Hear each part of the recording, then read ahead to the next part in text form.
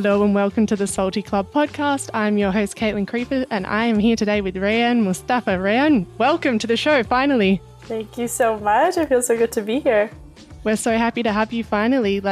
Our community might already know you because of the primal movement that you do in the club, but for those who don't know you yet, could you share with us a little bit about what you do and who you are? Yeah, so I feel so just stoked to be part of the Salty community now in general, just because I've admired from afar for so long. So it feels so good to actually be part of the family. But hello, everyone. So for those who don't know me, my name's Reyanne, but I go by Ray. I have been kind of dabbled in a bunch of different fields. It's kind of hard to identify myself now at this moment. I'm in a little bit of a transition in my life. But I had ran a startup for 6 years prior, just had recently shut that down. It was all about upcycling and food waste. But I've been into surfing for over 10 years now and have been into fitness and movement along that journey for, again, maybe I'd say 10 or so years. And then just recently, the last couple of years, really got into mobility training and just saw how incredible it had an effect not only on my body, not only on the cross training that I was doing with lifting weights, but also with my surfing, and got introduced to animal flow, which has been absolutely a game changer and has just made me fall in love with movement all over again, as surfing has done as well. And now I would say I identify myself as a trash artist, which means I make art pieces from trash to inspire people to think about our plastic consumption. Amazing. And could you talk a little bit about your journey with your awareness and your advocacy for plastic consumption? Did it start as early as childhood? Is it something that you kind of learnt along the way? Can you talk a little bit about your process with that? Yeah, so I would say I was kind of like a freak kid. I literally just had seen, for me, I'd seen a picture of a polar bear. It was a stunning photograph of a malnourished polar bear clinging desperately to a tiny ice block. And what that photo had done for me, it had evoked this intense emotional chord in my heart. It was like a direct line to my heart saying that, like, we humans have such a direct correlation with the actions of our planet. And I think maybe I didn't understand climate change or global warming at such a young age. I was 9 years old, I believe, at the time when I'd seen that. But I was able to just kind of get the grasp of, every action has multiple reactions. And so ever since then, I kind of became like a little freak in my family, like turning off all the lights and shutting off the water when my mom's washing dishes and, and my sister's brushing her teeth. I'd be like, you don't need to keep the faucet on. And so I've kind of just always been inspired in that way. And then, as time has grown and with education and real-time experience being in the water and seeing the crazy amounts of pollution, I think that connection to sustainability only heightened. And so, my story started when I was really young, but honestly with that polar bear. And I think that that's why I'm so inspired to make art now, because I had seen at what it could do. We're so malleable at such kids, like we're really impressionable when we're so young. And I think I was like a prime example of that, of how just one simple photograph literally, changed the trajectory of my life mission and who I am today. And so, I think that continually inspires me that, if my art pieces can just inspire just one person to change their lives, think of the ripple effect that could have. So I think that's really where I've been putting my focus as of lately. Mm-hmm. I think a lot of us from a young age have those experiences because we don't have that filter up yet of kind of justifying why it happens, or, just the biases that we kind of absorb. Like, I remember for me, like one of my not earliest memories, but one of those kind of memories was I was driving with my family in the city and I was just watching this man, and he just like went up to a trash can and got a bag of food out of like the trash can and went and sat down and started eating it. And like, I just didn't understand why that was happening yet. It kind of shows where I grew up in suburban Australia, that it was so oh my gosh to me. And I just remember crying all the way home and being like to my mum, why was he grabbing food out of the bin? Because we don't have those things up yet in our mind, which kind of justifies it or like lets us get through the day. Absolutely. And I think that also goes to show that, you at that age and kids at that age have so much compassion. And the amount of empathy that we can hold at that age is truly so telling. And then for some reason, we harden as we get older, right? Things just, we become desensitized and we get hardened. So I think that that's also just so beautiful and telling of who you are as a person. Well, thank you. When you were growing up, was your family kind of very conscious with food? Was it more of a wasteful energy? What kind of was the attitude around waste and food waste in your house growing up? Before I answer that, I'll just, foreshadow and say food waste was such a theme in my life, right? I had started a business around food waste. But growing up, actually, I had grown up in Southern California, and I will say, I had a house over my head and I had food to eat, but we definitely came from a struggling household. I had a single mom, and she had worked really hard to ensure that we had enough food on our plates. So the very idea of wasting food for me as a child just was unimaginable. And it did not come from a sustainability aspect. It came from an actual necessity aspect of every dollar matters. And so the food that's on this table, you're going to eat every last bit of it because, just seeing how hard my mom worked and seeing that struggle. So for me, even now as an adult, I really had to, work my mind around the scarcity mentality because I think I had grown up with it and it really affected me. And so I would say, it wasn't a sustainability and environmentalism at all wasn't a conversation in my house. I definitely had led that.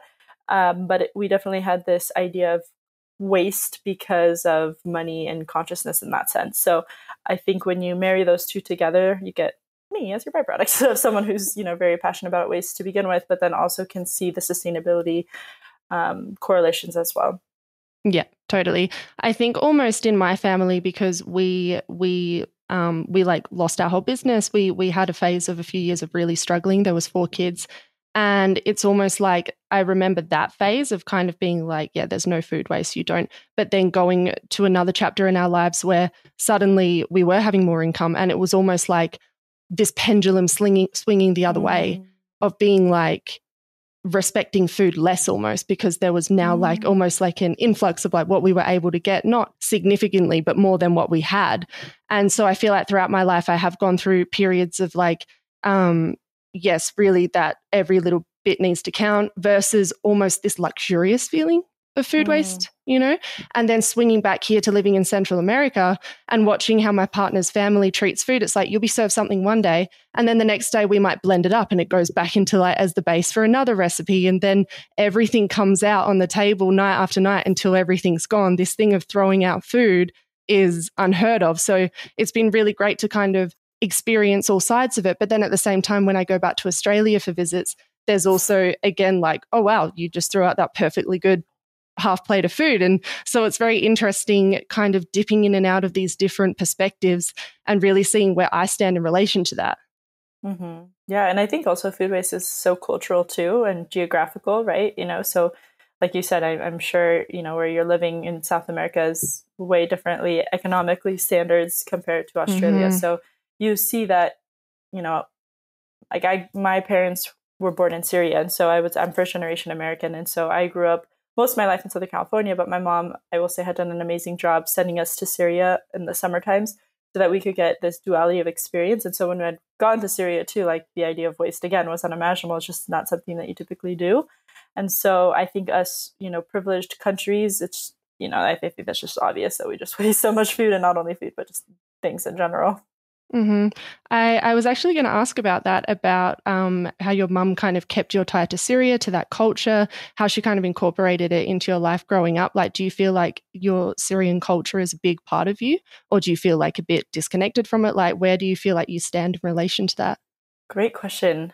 So being completely honest, when I was a kid, I was a little brat. All I wanted to do was just be like a normal American kid. I was like, why doesn't my mom put PB&Js in my lunchbox? Why do I have to have this hummus and falafel? But I will say that looking back in retrospect, now, especially with everything that had happened in Syria, the complete devastation of the beautiful country, I think I'm so, so grateful because growing up in Southern California, even though we struggled, we still had it better than, a lot of people in the world. And so having the duality of experiences where there's 10 of the cousins sleeping in one room, or just seeing poverty on a level that you've never experienced, and then also being kind of an outlier, right? Like I do have Middle Eastern roots, but I'm fair skinned, I have light eyes, my hair is lighter, and so I stand out extremely. My sister and I both stood out quite a bit there, and so the amount of just feeling like an outlier, I think, is very important, and realizing that you're a minority somewhere else makes you realize how big the world is. Because I think when you're a kid, sometimes you might, coming from a privileged background, you might not understand that the world is so much bigger out there. But then having going to the Middle East so many times and realizing that the world is so much bigger than ourselves, I think really gave us I think, yeah, just really tied into, I'm so thankful that my mom had done that. And again, like, I don't know if I'll ever be able to visit again with the instability that's going on in the Middle East. So yeah, I'm so thankful. And she would always try and speak Arabic in the house and have us listen to Arabic music and all those things. And I would just be like, I want to speak. I was so embarrassed. My last name is Mustafa, and like, that's a very Arab name. So I would try to ignore that quite a bit. But now I'm like, yeah, Middle Eastern. I wear that flag loud and proud. It's amazing, isn't it? The perspective we get once we get older and we experience different cultures, and then like realize just how important it is to have multiple languages and how special it is. And it's funny, that kind of reclamation that comes, like, that you kind of pushed away for so long, to be like, wow, this is actually really incredible that I have this lineage and I have this story, and it's not the same as all my friends, and that's okay. That's even better. Absolutely. If I could tell my past self that, I'd be like, calm down. You own these stripes. Oh, I love it. I would like to talk briefly about your cookie company, because I know that was 6 years, and just from what I've gleaned is that was an important chapter in your life, and also, even in retrospect, it can bring up some emotions, right? Like the paths we did not take. Yes. I was wondering if you could talk a little bit about that journey as well, about creating the company, and also what I feel like people don't talk about enough is this decision to close it.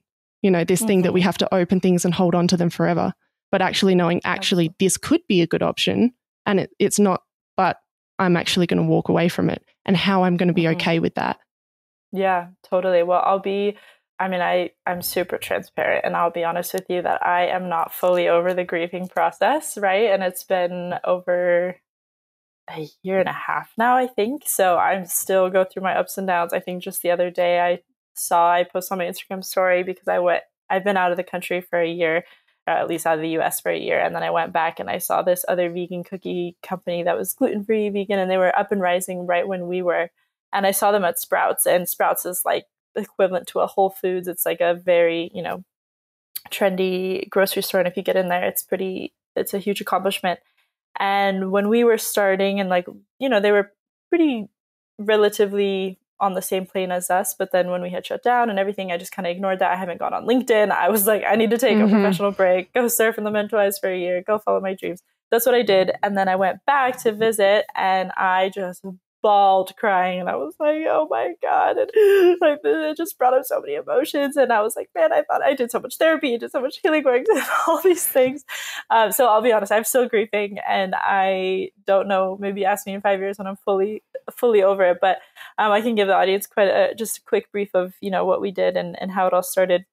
So I was just working as a waitress at a restaurant in Southern California, and I had totally lied on my application just so I could get a job as a waitress, because in the US we make so much in tips, and I need to pay up that college debt, so we got to do something. So got in the job, and then the reason why I mentioned that is because I had virgin eyes going into the food industry, and I think that that's really important, because I was actually just talking to a friend about this yesterday, that sometimes we focus so much on experience in one field, but there's actually a benefit to coming in and not having experience in that field and having fresh eyes, a fresh perspective.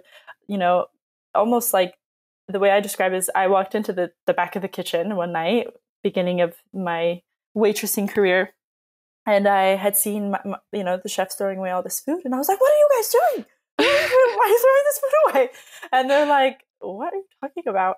And I was like talking to the other waitresses, and I was like, oh my God, did you see Chef was throwing away all this food? And they're like, yeah, Ray, welcome to working in the food industry. Where have you been? And these are seasoned, servers. They've been waitresses for, anywhere from 14 to 20 years. And it's a good career in a sense. And so they've seen in and out restaurants, people throwing away food. And so, I walked in, fresh eyes, was like, what the F is all of this?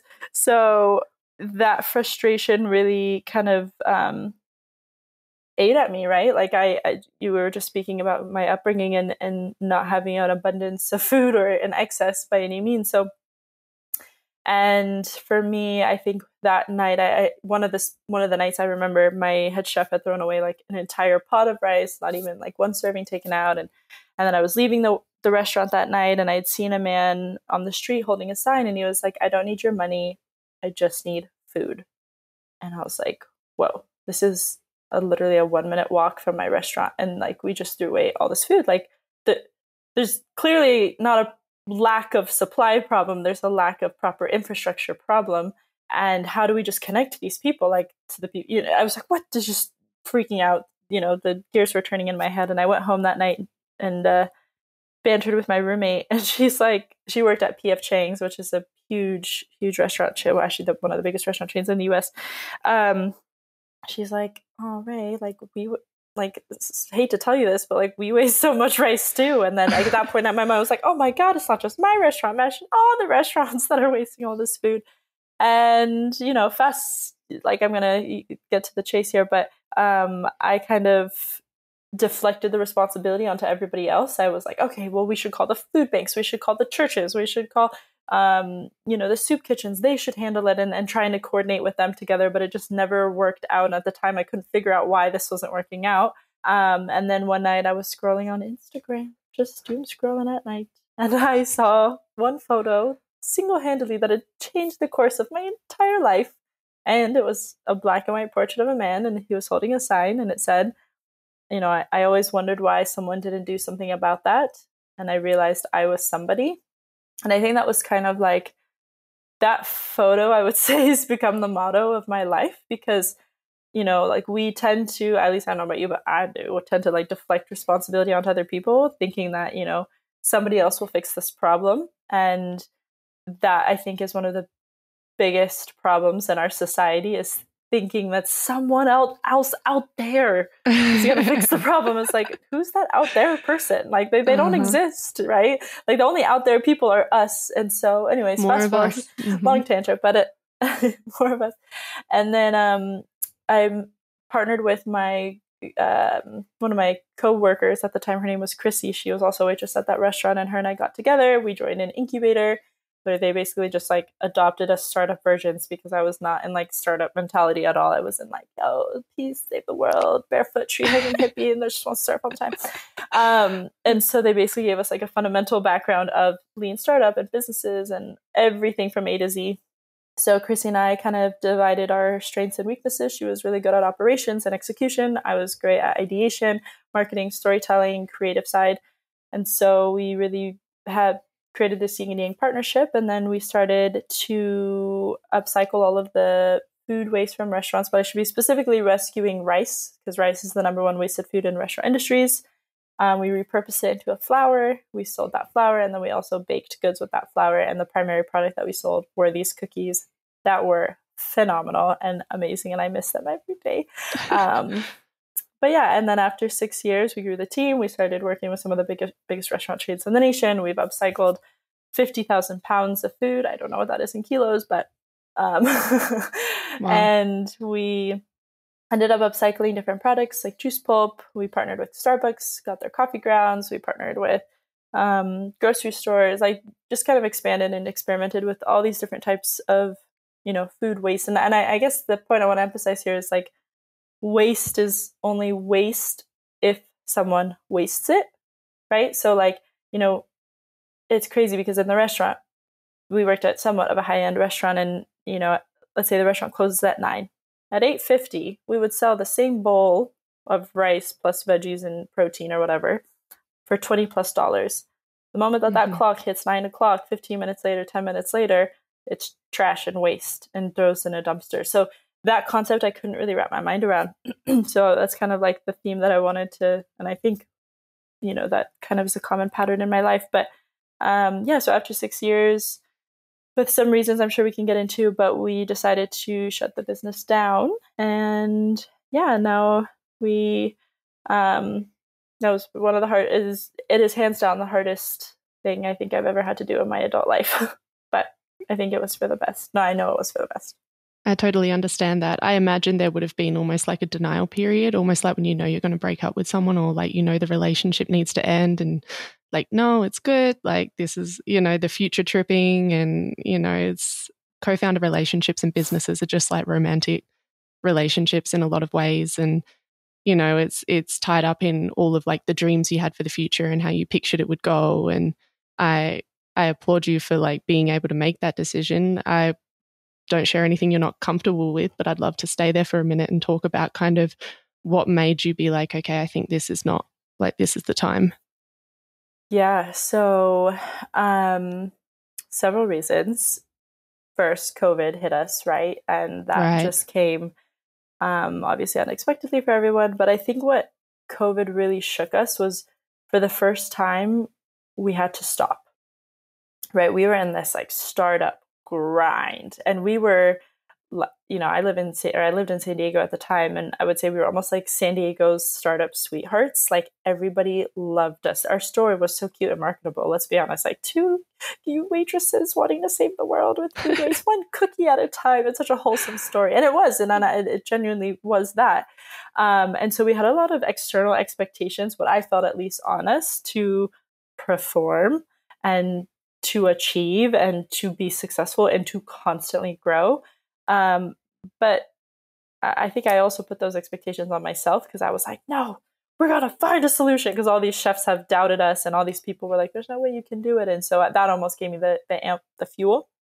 So we were working just insane hours. Like, I can, you know, share a little bit of the beginning moments, but, you know, Christy and I, we were school full-time. We started working just part-time, and then we were doing so much part-time. So it was, the business was called So Much. And so, you know, we'd go to school, and then we would work a shift at the restaurant for a couple hours. And then after that, we would go to the commercial kitchen at the time, before we had our own facility. And we would work from like 10 p.m. to 5 a.m. because those were the night hours. They were the cheapest hours. We're broke college kids, right? Like, we're using our financial aid and loan money to fund this business. And then we would try and get a few hours of sleep. By few, I mean like 2. And then we'd go to school by 9 a.m., go to school, and then and then just do that cycle again and again. And so we were working nonstop. And so when COVID came, I mean, at some point we kind of were able to get a rhythm, and like, that was obviously the early stages, but we were still grinding pretty hard. And then it almost became this culture within our team that if I could do again, I would, you know, definitely have a better balance. But then COVID made us stop. And I think we realized how exhausted we were, because, you know, a rock in motion stays in motion, but a rock standing still is so hard to move. And once we were just hit by this COVID train, we were like, oh, wait a second. I'm actually so exhausted, and I'm so tired. And like, do I even love this anymore? Because it's taking my soul. And here I am trying to make this thing. It was once my soul, but now I feel like it's consuming me. And so I'll be honest, I feel like my co-founder and I didn't do a good job being very vulnerable with each other and communicating like, hey, do you still love this baby that we co-birthed together? And I'm kind of feeling like I'm not loving it as much, because we almost had this like shame around that. And so that started to subconsciously build up without us really communicating that thoroughly. So there was a little bit of resentment going on there. And then the biggest reason was there was this new food waste law in California that was making it really hard for what we were doing. Essentially, there was this mandate, you know, saying that all restaurants have to reduce their food waste by 20%. And then not the food waste, but the waste management companies, basically those big trash trucks, you know, that go around, they had seen what we were doing and that how we were profiting off of the waste. And they essentially lobbied the government to make it illegal for upcycling and composting companies to charge for our services. It's like, I can get into those details if people really, but I'm trying to remember that this is more of a surf-based podcast and not like a waste podcast. It's great. Yeah. But I love waste, so we always talk. It's all tied in together, right? Surfing is part of this culture, so it's completely relevant. Yeah. So essentially, the big trash bullies pushed us out, and they saw us, what we were doing. And we could have fought, we could have went to court. But at that point, both Chrissy and I, our cups were so dry that we had to make the tough decision. Like, okay, do we pour from an empty cup? And that was honestly one of the hardest things for me to stomach, because nobody else could have fought these big waste management companies as well as we could. We had 6 years of quantified data to show like how we were reducing the waste, how we were a much better alternative than they were, and how we were actually reducing greenhouse gases, yada, yada, yada. And I were to think like, if anyone could take these monsters down, it's us. And if not us, then who, right? Like, that's been my philosophy forever. And for the first time, I had to be like, if not us, if not you, like, if you're not even here to be able to be here, then you won't even be here for other future battles to fight. And so that I had a lot of therapy for that one, to really instill. To be honest, I battle with it sometimes because I struggle with the shame and the guilt that I have that we didn't fight for that. But yeah, both Chrissy and I were so burnt out. And I think that there was some hard moments for us. And I also don't think that we talk about co-founder struggles as well. And we struggled a little bit. We worked so well together, but I would say the last years were really tough. The last year and a half was really tough. And there just wasn't clear communication. I think there was a lot of shame and resentment that had built up. And we actually were about to sell the company, and we had the dream buyers. Like, these guys were the executives and were the ones who worked with Chips Ahoy and Oreo. And not that those were at all in alignment to the brand that we were, but they know cookies better than we knew cookies, right?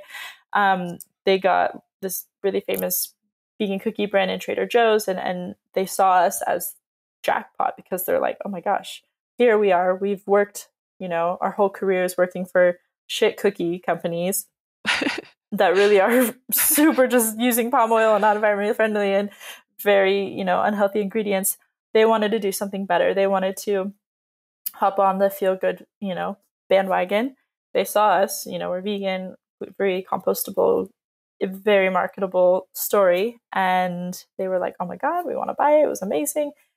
But then I remember they were supposed to sign the contract June 3rd. And we had done like maybe 4 or 5 months of flirting back and forth, dancing, doing the due diligence with the lawyers, the contracts, all these things. And then June 1st, on my birthday, they actually, the night before, they were like, yeah, so this new food waste law, we're a little confused by it. We're not really sure, so we're going to pull out. And oh my God. Devastated, because not only did this feel at least like, okay, I'm not a failure because at least I can sell the company, and at least, not even sell the company, but at least food will still be being rescued, right? Like, that's the fundamental DNA of what So Much was rescuing food. So for me, like, of course there's ego. I'm not going to lie. Like, the status of knowing that my company could have lived on. Like, if I really dig deep, I think where the biggest tragedy is just now knowing that this food at these restaurants that we were once rescuing, we had this whole system of which to reduce, is now just going back to its old ways. And so, yeah, it was devastating. And then at that point, Chrissy looked at me and was like, I'm done. Like, I'm absolutely done. And I said, okay, let's just sell our assets and move on. And we literally sold everything we owned in 2 months. And we had a commercial kitchen, we had a refrigerated van, we had industrial ovens, and everything that we had worked so hard to get. Like, every piece of machinery, every equipment, everything we did was so grassroots. We never took out a loan. We had won grants and pitch competitions and all those things, but even those were earned, right? So yeah, it was hard. Oh my gosh. Thank you so much for sharing that. Thank you so much, because the truth is, we just see people's businesses, like the launch, we see all the highlights, and then if they sell it or like it doesn't work, then we just see it disappear. We don't hear enough of these stories, and how tied up with our relationships, with our ego, but also our sense of self as well. Like, we identify with our brands, and I'm sure at one point, especially if you're putting so much time and love into it, and it's so tied up with what you're passionate about, there can also be this perspective that this is me, and without this, who am I? Absolutely. Oh yeah. I think that was the hardest part, right? Is that I identified as the CEO co-founder, and I didn't even think that I wanted that, to be honest, because I didn't even want to start the business. But at some point it did get to me. It did boost my ego. And then also being around all these other girl bosses. And I listened to your episode with Girl. It was such a good episode you did with Ali. With Ali about the girl boss stereotype, I guess. But I was just so in the entrepreneur startup world. And then I think that's amazing. Like, don't get me wrong, I absolutely love it and I thrived in it.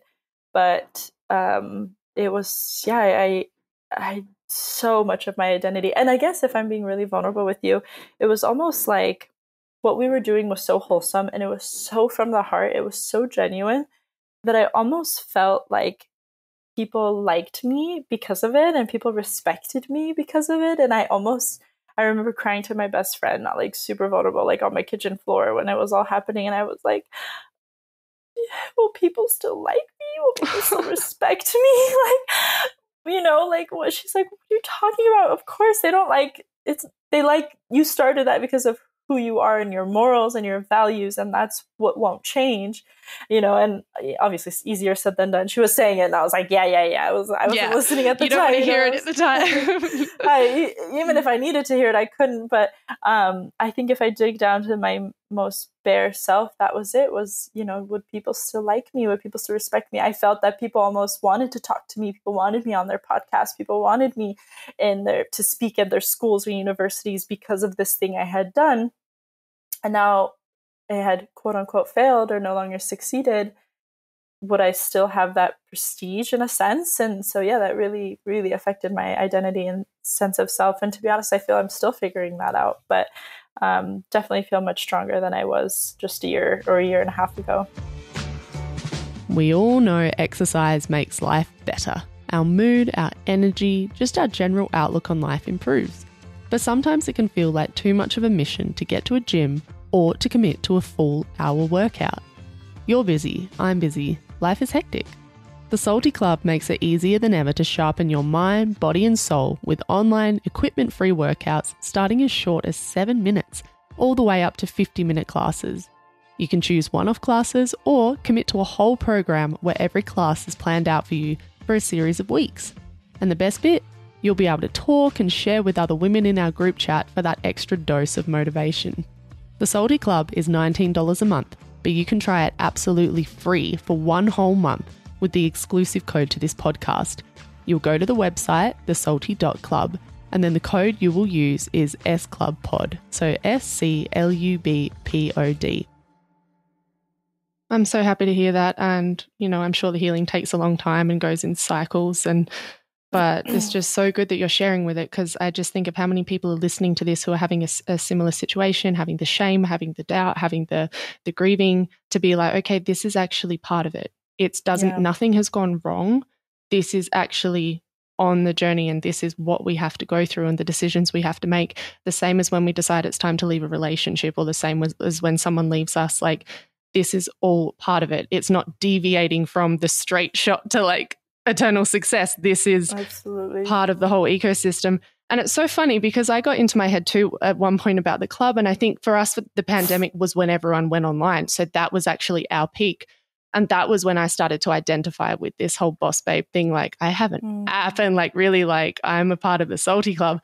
And then I also had this feeling too, like, who am I without this? And then I went home and my friends were like, what do you do again? And it's just this thing of like how we get into our heads about these things. Or someone's like, yeah, I like what you write on the internet, like from years ago. It's like, oh, you don't even really like, me and Erica and MC, my co-founders of the club, have spoke about this before, that we almost think that people automatically know what the club is. And then when we talk to people and they go, so what do you do? It's like, oh yeah, it's just, We're all like slightly narcissistic in our own little ways, right? Yeah. Like we all think about ourselves all the time. And it's so funny. It's like, oh my goodness. Exactly. What will people think of me? Might not register with as many people as you think. They probably like you just because of who you are and what you're about. Like your energy. It really is the energy, right?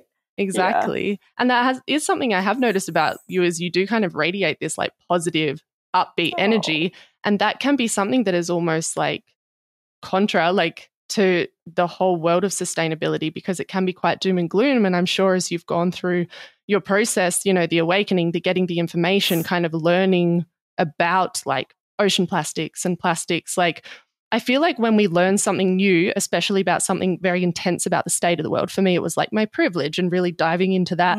There's almost this period of going into the rabbit hole and like really not sleeping, not eating, and really feeling sick and feeling angry. And it's almost like our bodies need time to systemize that information. And along the journey, we start to be like, okay, how can we sustainably have this as a part of our life? And how can we be, you know, I've interviewed people who help women recovering from domestic violence. I've interviewed so many environmentalists. And a question I always ask is, how do you do this work without going under, you know? I love that you say the rabbit hole, because that's what I call it too. And for anyone in that rabbit hole, oof, I almost picture it like the Alice in Wonderland, like when she falls in and it's just, you're just like, oh my God, the food, the GMOs, the pharmaceuticals, oh my God.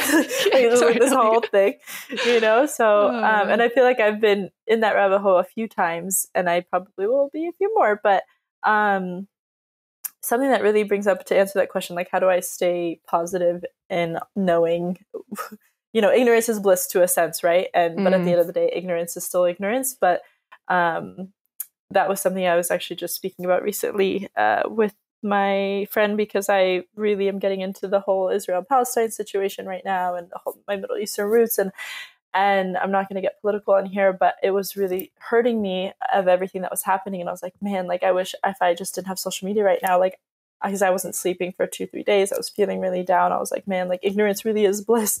And they're like, yeah, but ignorance is still ignorance at the end of the day. So I think there's a balance. But to answer that question for you, something that really brings up for me was, I remember when I was in the thick of the rabbit hole, and I was working at that restaurant, and I was working as a waitress, and for some reason there was this like crazy situation. It was a busy day at work, you know, and one of my coworkers asked me to go fill water at this one gentleman's table, and he wasn't my table, but I was like, yeah, sure. I had a second or two. So I go, and I don't really speak to the man, but he just looks at me and he goes, you look like you're carrying a lot of weight on your shoulders. And I was like, excuse me? Like, what are you talking about? I was like, you better mansplain me right now. What's up? And I was like, what do you mean? He's like, I don't know, but you just seem like you're carrying an unnecessary burden on yourself. And then I don't remember the exact details, but somehow I cracked open the world is falling apart, and all these blah, blah, blah, blah, blah. Started just like reverberating all of these documentary facts that I've been like soaking into. He's like, you know, and I remember this man, he was like an old Indian man with these hot red glasses, and he was sitting by himself with his legs crossed with a nice button-up shirt on the corner of the restaurant. And he goes, you know, the world can feel really heavy, and it is, right? But remember, the world, or anything in the world, to function, wherever there is yin, there is always yang. And where you focus your energy is where will dictate your life. He goes, so do me a favor. For every minute, every hour that you spend looking up the atrocities of the world and the negative facts and the things that are all crucially important, I think it is, we need to learn these things. We need to learn that we can't raise our earth a certain amount of degrees, and our sea levels are rising, and our, you know, land for waste management is disappearing. Like, those things are important. He goes, but I promise me that you will spend equal amounts of time looking up people who are coming up with the solutions for those problems, because there are out there.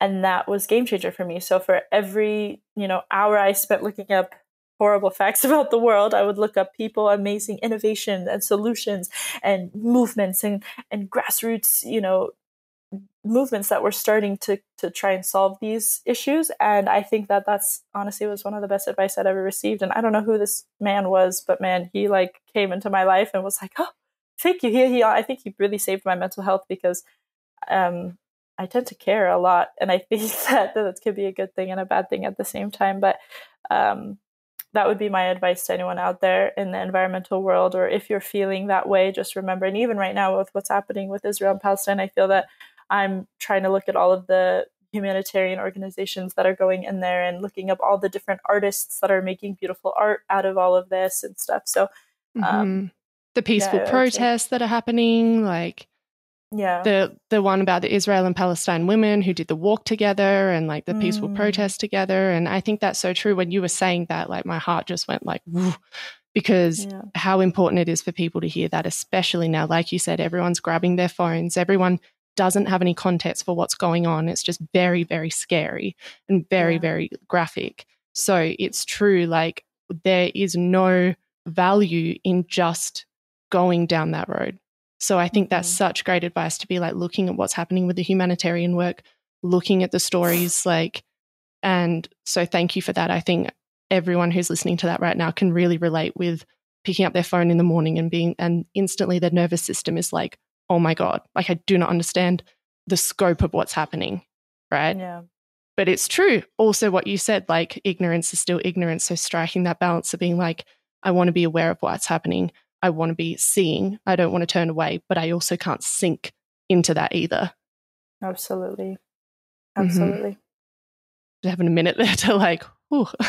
I know. It's a lot. Gosh. And something too I want to say is like going in that rabbit hole, I almost think is necessary in a way, right? Like, because anger is an emotion that at least I was taught to just dismiss and not have. But anger, if harnessed correctly, propels action.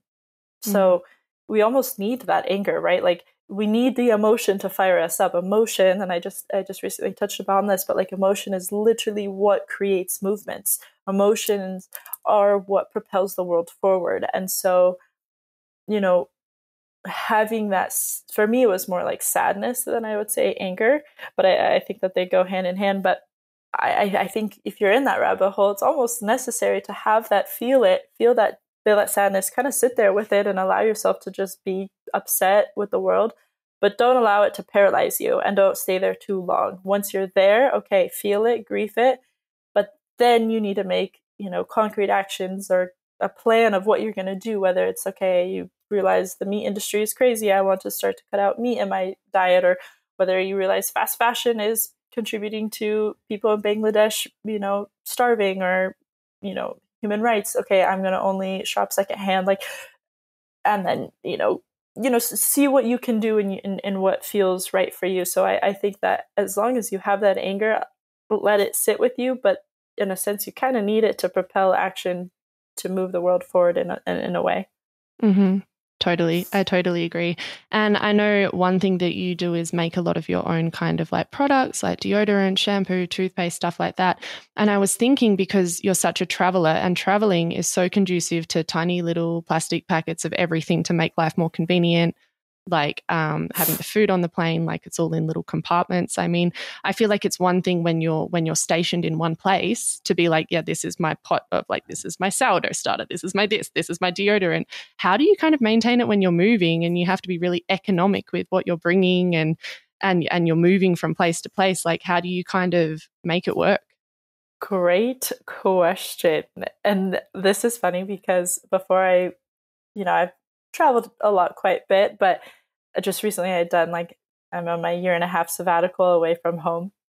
And I had all my besties come the night before I left and help me get rid of all my stuff. And I had buckets of, coconut oil and baking soda and essential oils. I'm like, wait, what the hell is all of this? And I was like, these are all my ingredients. Like, I can't let them go. And I was literally the day before I was leaving, I was making mass batches of toothpaste and deodorant and my makeup face powder and my moisturizer. And they're like, what? Right.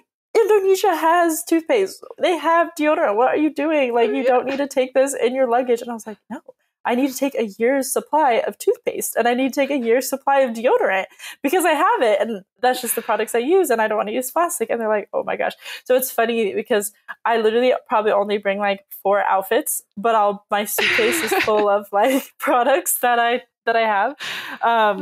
So it's actually kind of funny. So I don't know if I'm the best person to answer this, but I would say I definitely prioritize those a lot. To me, that is my priority, not only for the environment, I would say the main reasons for the environment, but also my health. I don't know what the hell those chemicals are putting in their deodorant and their toothpaste and their face wash and their moisturizers. And my body just reacts so well to all these natural products that I make that are basically all based with coconut oil, baking soda, let's be honest, with a few essential oils and a few ingredients here and there in between. And so my body just reacts really well with those. So I literally make huge batches of them.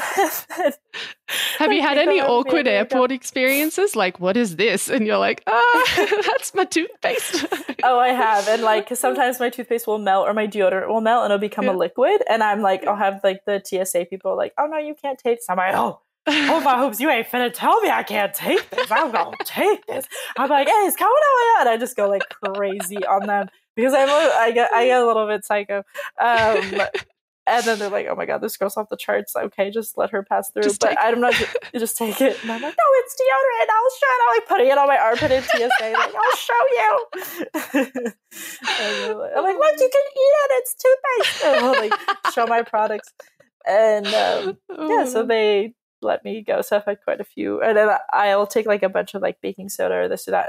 People are like, they have baking soda in other countries. What are you doing? I'm like, yeah, I know, but I have it. I already have it. And you never know as well, right? Like sometimes it's hard to find certain things you take for granted. You know, some ingredients we think are just super easy for us. You go to a different country and they don't use it. Like, for example, you can find wheat flour anywhere in Australia. Here, corn flour is the base. So it's really hard to actually just find some wheat flour for the cooking that I want to do. So it's almost like you can't take for granted that the countries will have it either. Absolutely. Yeah, that's so true. So true. Yeah. I mean, I feel like a big block to people using natural products can be the cost because it tends to be a lot more expensive, and I understand why. So what would be your advice to people wanting to start to make their own products? And is it easier than one would think? Oh, I will tell people, y'all, I was a starving startup co-founder. So it is way cheaper to make your own products than it is to buy them. I mean, just with like anything, right? It's cheaper to make your own food than it is to buy it for the most part. But I would say start to just like phase out your products slowly. Like, don't just be like, hey, tomorrow I'm going to make all my own products. The way that at least approach that I recommend and what I had done was like, okay, as of January 1st, I'm not going to buy any new products. I'm going to either learn how to make it my own via zero waste or find an alternative on Etsy that's zero waste if I can't make it myself. And that approach, I think, is the healthiest for me and the most sustainable because I was like, okay, by the second week of January, I ran out of deodorant. So that was the first thing I learned how to do, how to make my own deodorant. And then toothpaste. And then by March, I ran out of shampoo and then kind of just started making products from there. And once you start getting in the groove of it and maybe you follow a blogger or you follow someone's recipes that you really trust, you'll see that you don't have to do the trial and error work. They've already done it for you. And then you'll see that most all the products are with the same base. Like I said, coconut oil, baking soda, essential oils at some point, make sure you're trying to get them sustainably sourced. And then like, bar soap that you can just grate and put it into your laundry soap. Like it's really like once you have the staple ingredients and you can buy them in bulk, then you literally have everything. Like you have house cleaner to deodorant to toothpaste to shampoo to literally moisturizer, literally everything. So I would say there's a little bit of a learning curve, but like, so what? There's a learning curve for everything. Like I don't really have empathy for people who are like, oh, I don't want it. I'm like, okay, well, it will typically take you like a few times to learn how to do it. And then all the ingredients are cheap, like baking soda and salt and coconut oil and all that stuff is not that expensive. So yeah, that's kind of my approach to that. Maybe a little harsh, but oops. No, totally. I think it's true because it's like almost more instinctive to do it this way than to be buying it. And like you said, that you also have cleaning products, which is so expensive, and they're so heavily perfumed and so heavily like chemicalized. The fact that you can have some core ingredients and pull from that, I think that's probably the main thing that people need to know is like once you've got all those, you have your bank set up, really. Absolutely. Yeah, your bank. That's a good way of putting it. Totally. So you just did your speech. We saw that. That was really special. Do you want to talk a little bit about that experience? Are you talking about the Global Wave conference? I am, yes. Woohoo! Okay, cool. Well yeah. Done. So thank you. That was really exciting for me. And I mean, I love public speaking. I know. You do? I do. Oh my gosh.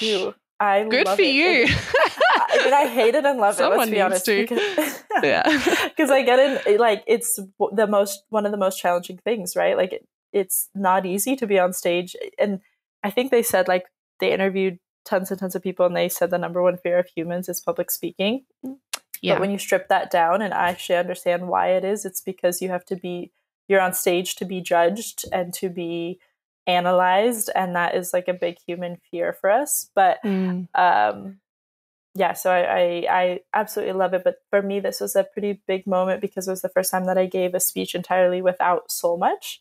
And before that, I've been invited to speak at, TEDx, United Nations, all these places for so much and all the things that we were doing with the company. And this was the first time that I got to almost shed my skin for a new identity as a trash artist and really really just show that. And at a surf conference, which was super cool. So there's like all the biggest, heads in the world surfing culture in terms of sustainability was there, and got to show how art can be one of the best forms of climate activism, and the intersection between, using the gifts that we have to really propel movements and drive change forward. Because, when we just talk about facts and figures all day long, like that's not actually going to change anyone. It needs that emotional connection to, like we started this podcast, that picture of that polar bear that, was a direct line of my heart and made me want to change. So whether, and I said this in the speech, but like whether you're using music, podcasts, drawing, entrepreneurship, you're an athlete, a dancer, whatever it is, like your art can truly make someone emotional and make them move. And that to me is where I found the most receptiveness in climate action, right? Like I've kind of gone through quite a few identities as like like a climate entrepreneur. I went through like a vegan, like a super vegan influencer, and then I did like an eco tips influencer, and then a zero waste influencer, and then I found a little bit of success in all of those. But to be honest, where I found the most success, and what I mean by success is the most human receptiveness, is through art. Because in a way, like, right, when I'm talking about vegan tips, or I'm saying, bring your reusable bags here, or do this or do that, I'm kind of like pointing the finger and being like, you should do this. But when I'm making art, I just make a statement piece, and it's up for the person to interpret it as they please. And it's not like pointing the finger at them so they don't feel attacked, but it's still making someone think, which at the end of the day is the goal, right? So I found personally through art, it's been the most receptive. People have been a lot more, I would say, awakened. So yeah, the speech was really amazing. It was cool to be in the room. I was sharing the stage with some other amazing artists from different walks of life. And so it was cool because that conference was very science heavy. And then to come in and just like the artists at the end of the day, like, yeah, we're going to talk about art and how art can, it was really fun. And I'm sure it was a breath of fresh air for everyone too. It can get very heavy, like listening to science after science. So I'm sure they needed that. And I think that's so great that it was kind of your first big talk beyond so much. And I think the more you have those, because there's going to be so many more, you're just going to be invited to so many more of these things. I know it. And I think that's just going to further move you on from that chapter and be like, oh, of course, I have this whole other thing outside of that. And I think that will just continue to happen. Absolutely. Yeah. I feel it. I'm in that rhythm. So it feels good. Yeah. And I totally agree as well. It's almost like if we want people to listen, no one wants to have the finger pointed at them. Your instant reaction is defensiveness. I notice that in myself. And that's why I have started to notice too, that's it, art, poetry, comedy, when people's guards are down. It's amazing how much stuff I retain. And then I think after they were getting a message in there. I didn't even realize because I was just laughing my ass off. And I'm like, oh yeah, I'm laughing because it's true. So they kind of got me, but it wasn't in this way of because it doesn't get anyone anywhere. And from looking at your artworks, there's a lot of work and time that goes into collecting one specific piece. Could you please talk a little bit about the different materials you've used for a few of them and how long it takes to kind of, and also having to hoard these things. I'm sure bottle caps and having to hoard thousands of bottle caps isn't easy, so it's an exercise in patience and vision. So I'd love you to talk a little bit more about that. Yeah, my roommates, I bless my roommates, man. They've seen me collect and hoard the craziest things. The hardest one was the cigarette one because bottle caps, they don't smell, right? But cigarette butts do. And so they're like, Ray, you cannot keep this in the house. And I was like, I know, but where am I supposed to put it? I didn't have like a studio or anything at the time. And I couldn't take it out the kitchen, like the, Solmuch's kitchen, because we were making food there. So Totally. Bless my roommates for dealing with me and my craziness. But yeah, it's really cool. I think most of the pieces so far that I've made have just been, each piece has been like specific for one trash item. And so I think that that's been at least my idea of like putting a message out there. So yeah, like I thought the cigarette one, for example, that one took 10 months of collecting because, I mean, not because there was a lack of cigarette butts. Unfortunately, there's an insane amount, but at least for that piece, I wanted the cigarette butts to be like perfectly looking. And if you were to look at the cigarette butts on the floor, they're all disintegrated and gross and falling apart. So but now I would say I've graduated a little bit from that. And that project actually started because every year I do like a random New Year's resolution. I just do one goal, but I do it for every single day, or I'll like make that my thing. And that year I said I'll pick up one piece of trash every single day on my walk or wherever I do. And the number one thing I kept seeing was cigarette butts. So that's actually where like the original, that piece started from. And so every day on my walk, I would just pick up. So it was kind of convenient for me because I was doing my walks anyway. But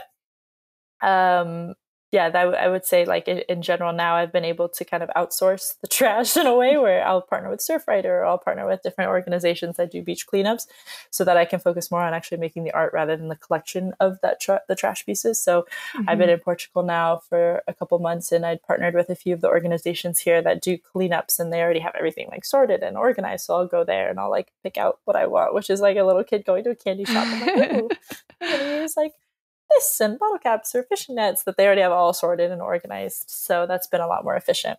Oh, that's great. So would you call Portugal home now, or do you have a few homes? I don't know. At this moment, I'm just very going with the flow and kind of seeing wherever there's opportunity to make art. And Portugal, it's like, is this a good thing or a bad thing? They have a lot of trash. So it's kind of, in a way, it's good for me, but obviously not good for the environment. But I've been able to partner with quite a few organizations here, and the Surfrider Europe is so active. And really? I've really connected with them here. Yeah. I mean, I've connected with Surfrider in the US as well. I've done quite a bit of partnerships with them, but shout out to Surfrider Europe too, because they're also just killing it. And yeah, they're doing such amazing things, and they've been really helpful for me. And anytime I need anything or any pieces of trash or anything like that, they've always been like sorting me and connecting me with different people. So yeah, it's been beneficial. So it's cool. I'm getting to experience sustainability through Europe's lens as well, because I think I've been so in the US for a while, seeing it through the US world. So it's kind of cool to get that dual perspective. How do you see it as different from the US perspective? Great question. I haven't really thought about that, but I would say at least, okay, so for example, Surfrider Europe, and this is obviously just my perspective, but I would say they're probably more involved with like legal action rather than individual action, where I find a little bit more in the US, maybe the Surfrider is more individual action rather, like they are doing a lot of, policy change and so on, but maybe just a little bit different approach. And then the US, they sell gear, and then they sell, merchandise, so on and so forth. So it's just a little bit of a different approach. And actually the Global Wave Conference, I really got to understand, because I was sitting at the table with all of the directors of all the different surf riders from all around the world, and really just got to be and absorb and listen to all of them. I mean, ultimately we all have the same end goal, but just different approaches at how to get there. And so like Surfrider Europe right now, I'm so excited. They are suing Danone, which is one of the biggest food companies in the world. And they're one of the biggest plastic polluters ever. Like you go to Bali, you go to any Southeast Asia country, and you see all the trash on the beaches. The number one and number two most littered item on those beaches are always typically a Danone product. No way. So, yeah. Wow. And that is statistics from 4Ocean and Sungai Watch. So from Indonesia, at least. And so Surfrider Europe, Zero Waste France, and Client Earth are all suing Danone for exceeding basically their plastic. I mean, don't quote me on this. You can look it up on the internet, but basically exceeding their allotted plastic usage. And it's a huge, incredible victory, at least in the surf world, because it's showing how, or sustainability world, because it's showing that, you know, we can stand up to these big giants and we can actually hold them accountable. And that's what they're doing. And this lawsuit is taking a really long time. But sneak peek, hopefully going to make, I don't know if I should be saying this, but going to be making an art piece. Going to be making an art piece to kind of demonstrate the amazing efforts that they're doing, and kind of showing all the top littered dead-on products. And you'll see the art piece. So we're still brainstorming it now, actually, but to kind of just demonstrate what they're doing and showing that, you know, to me, I think that this is like a David versus Goliath battle, and it's showing that, you know, we can't hold these major corporations. Like, if we can hold Denon accountable, why can't we hold Shell? Why can't we hold all the big oil and gas companies? So to me, that's kind of, I see if we can have a victory in this, then we can have a victory in many more. So yeah, so that's pretty exciting. I agree. It kind of breaks down this perception we might have, like, why even try? They always win. The big guy always wins. Why even try? So the more that we create examples like this is why we try, because they don't always win, the more people can get like involved and get behind that, because it just shows like they don't always win. There just needs to be like enough people on the right side of history or prepared to work for it, right? I love that. That was very well said. Yeah. Thank you. I agree. Thank you. Well, I think it's really incredible how you've kind of taken what you're specifically passionate about. I mean, sustainability, as you've seen over the years and also at this conference, can just span so many different levels. It can be this individual action. It can be organized legal action on a mass scale. And I think that's great for people to hear, because they might be like, well, I don't really want to make trash art. And it's like, that's fine. There's something for everyone to do that can be actionably done, and probably without as much fuss as you would think, right? It's not like you have to upend your whole life. Like you said, you don't suddenly have to throw out all of your products at once, and you shouldn't. You should finish them if you've already bought them, right? Like, instead of, but this thing of like, see what works for you. I mean, what advice would you give to people who are now fired up? And I know there's so many resources out there. I'm not going to ask you to be Google, but what is one thing you would tell people who are fired up and would like to start being a bit more conscious, doing their part? What would you say to them? I would first say, yay. Thank you. Like, thank yourself for just being on, like you said, I guess the right side of history. But yeah, I think kind of like what we had said before is like, find what area feels good for you and start there small. So, and that's like a vague statement, but if I were to break that down, I'd be like, okay, let's say you're really passionate about fashion, right? So, okay, and you start learning about the fashion industry, start there and start seeing how you can greenify your closet and greenify your actions within the fashion world, and then let that trickle slowly in other aspects of your world, because I think, you know, you can't have one without the other. So once you start, you know, doing green fashion, then you'll start to think about green products, and then it kind of just is like a ripple effect from that. So start to see, and we need that, right? Like, we need people from all these who have different interests, who have different hobbies, who have different artistic talents, and to really like propel this movement forward. Like, I'm not super into fashion, but I really respect the people that are, who really, you know, propel that movement forward. And people might not that be into the art that I make, but they can at least see it from afar and respect it. So I think kind of what we had both shared is find your niche, find the part that really makes you fired up, and start with that and kind of roll with it from there. Because I think, like I said, once you start rolling, then it's quite easy to go in. And also follow accounts that inspire you on social media. We spend so much time on that. Like, I think for me, I started following a lot of green hashtags like zero waste living and eco-friendly this, plastic free this, and then just started looking. Etsy's amazing. I would say start looking on Etsy if you want to greenify any part of you, like whether it's a loofah or mascara. I buy my face makeup from this amazing girl on Etsy, and I've been supporting her for years, and she makes it out of clay, and it's all sustainable and zero waste. And I found her just on Etsy, and I still support her. So if you have you want to switch to an eco-friendly product, literally just type in zero waste blank and you'll find it on Etsy. No joke. And you're supporting small business. So it's really amazing. So yeah, I would say who you follow really dictates how you become.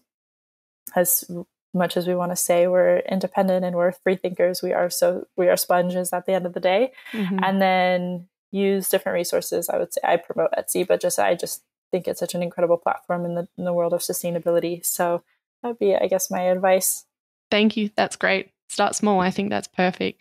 In light of everything we spoke about today, we went through a whole range of different topics. Is there anything before we wrap it up that you feel like you'd like to just kind of finish up or address? Anything you felt like you'd like to dive in a little more? It's funny, we didn't talk about surfing at all. Oh my God, I know. Or movement, which is the reason I'm really in this club. So it's just so funny. Like, I know, it's true. We'll have a part 2. Yeah, we definitely should. I think I honestly feel like we touched on so much, and if you've made it this far of the podcast, kudos to you. But in terms of what's happening with the world, I guess just to sum up and conclude of everything, like if you are feeling in the rabbit hole, just know, do yourself a favor and look up solutions, get inspired by people that are really innovatively thinking outside the box. And even if that's not something that you like to do, supporting those people that do is really important. We need all sides and people on different aspects, and then starting small, finding out like what inspires you, what makes, whether you're a foodie or whether you're a fashionista, whatever it is that really makes your heart just on fire, that really can go a long way. And who you surround yourself with, what you listen to, what you follow on Instagram. Like if you're following people that just like I still go through so many Instagram cleanses, like this model doesn't make me feel good, or this person is just promoting consumption and always just selling me products, and I like this person, but they're always just selling me things, and I really want to not buy more things. So I just, go through those like cleansing processes. Really just treat yourself as if you were to have a child, and like, what would you want your child to see? Would you want them to see all these things? And then kind of like go through it through that perspective. Be really cautious of the things you're absorbing into yourself. And I guess, just remember that wherever there's yin, there's yang. And wherever you focus, if you focus on the darkness, which to some extent a little bit we do need, because you can't have, black without white. But just remember to give equal amount of time invested into the positive as well. Thank you so much. That's so perfect. And thank you for ending it on that note. Ray, thank you for being here with us today. I had the best time talking to you, and I can't wait to share this interview with our community. Thank you. I feel so recharged, honestly. It was a very energizing conversation. So thank you.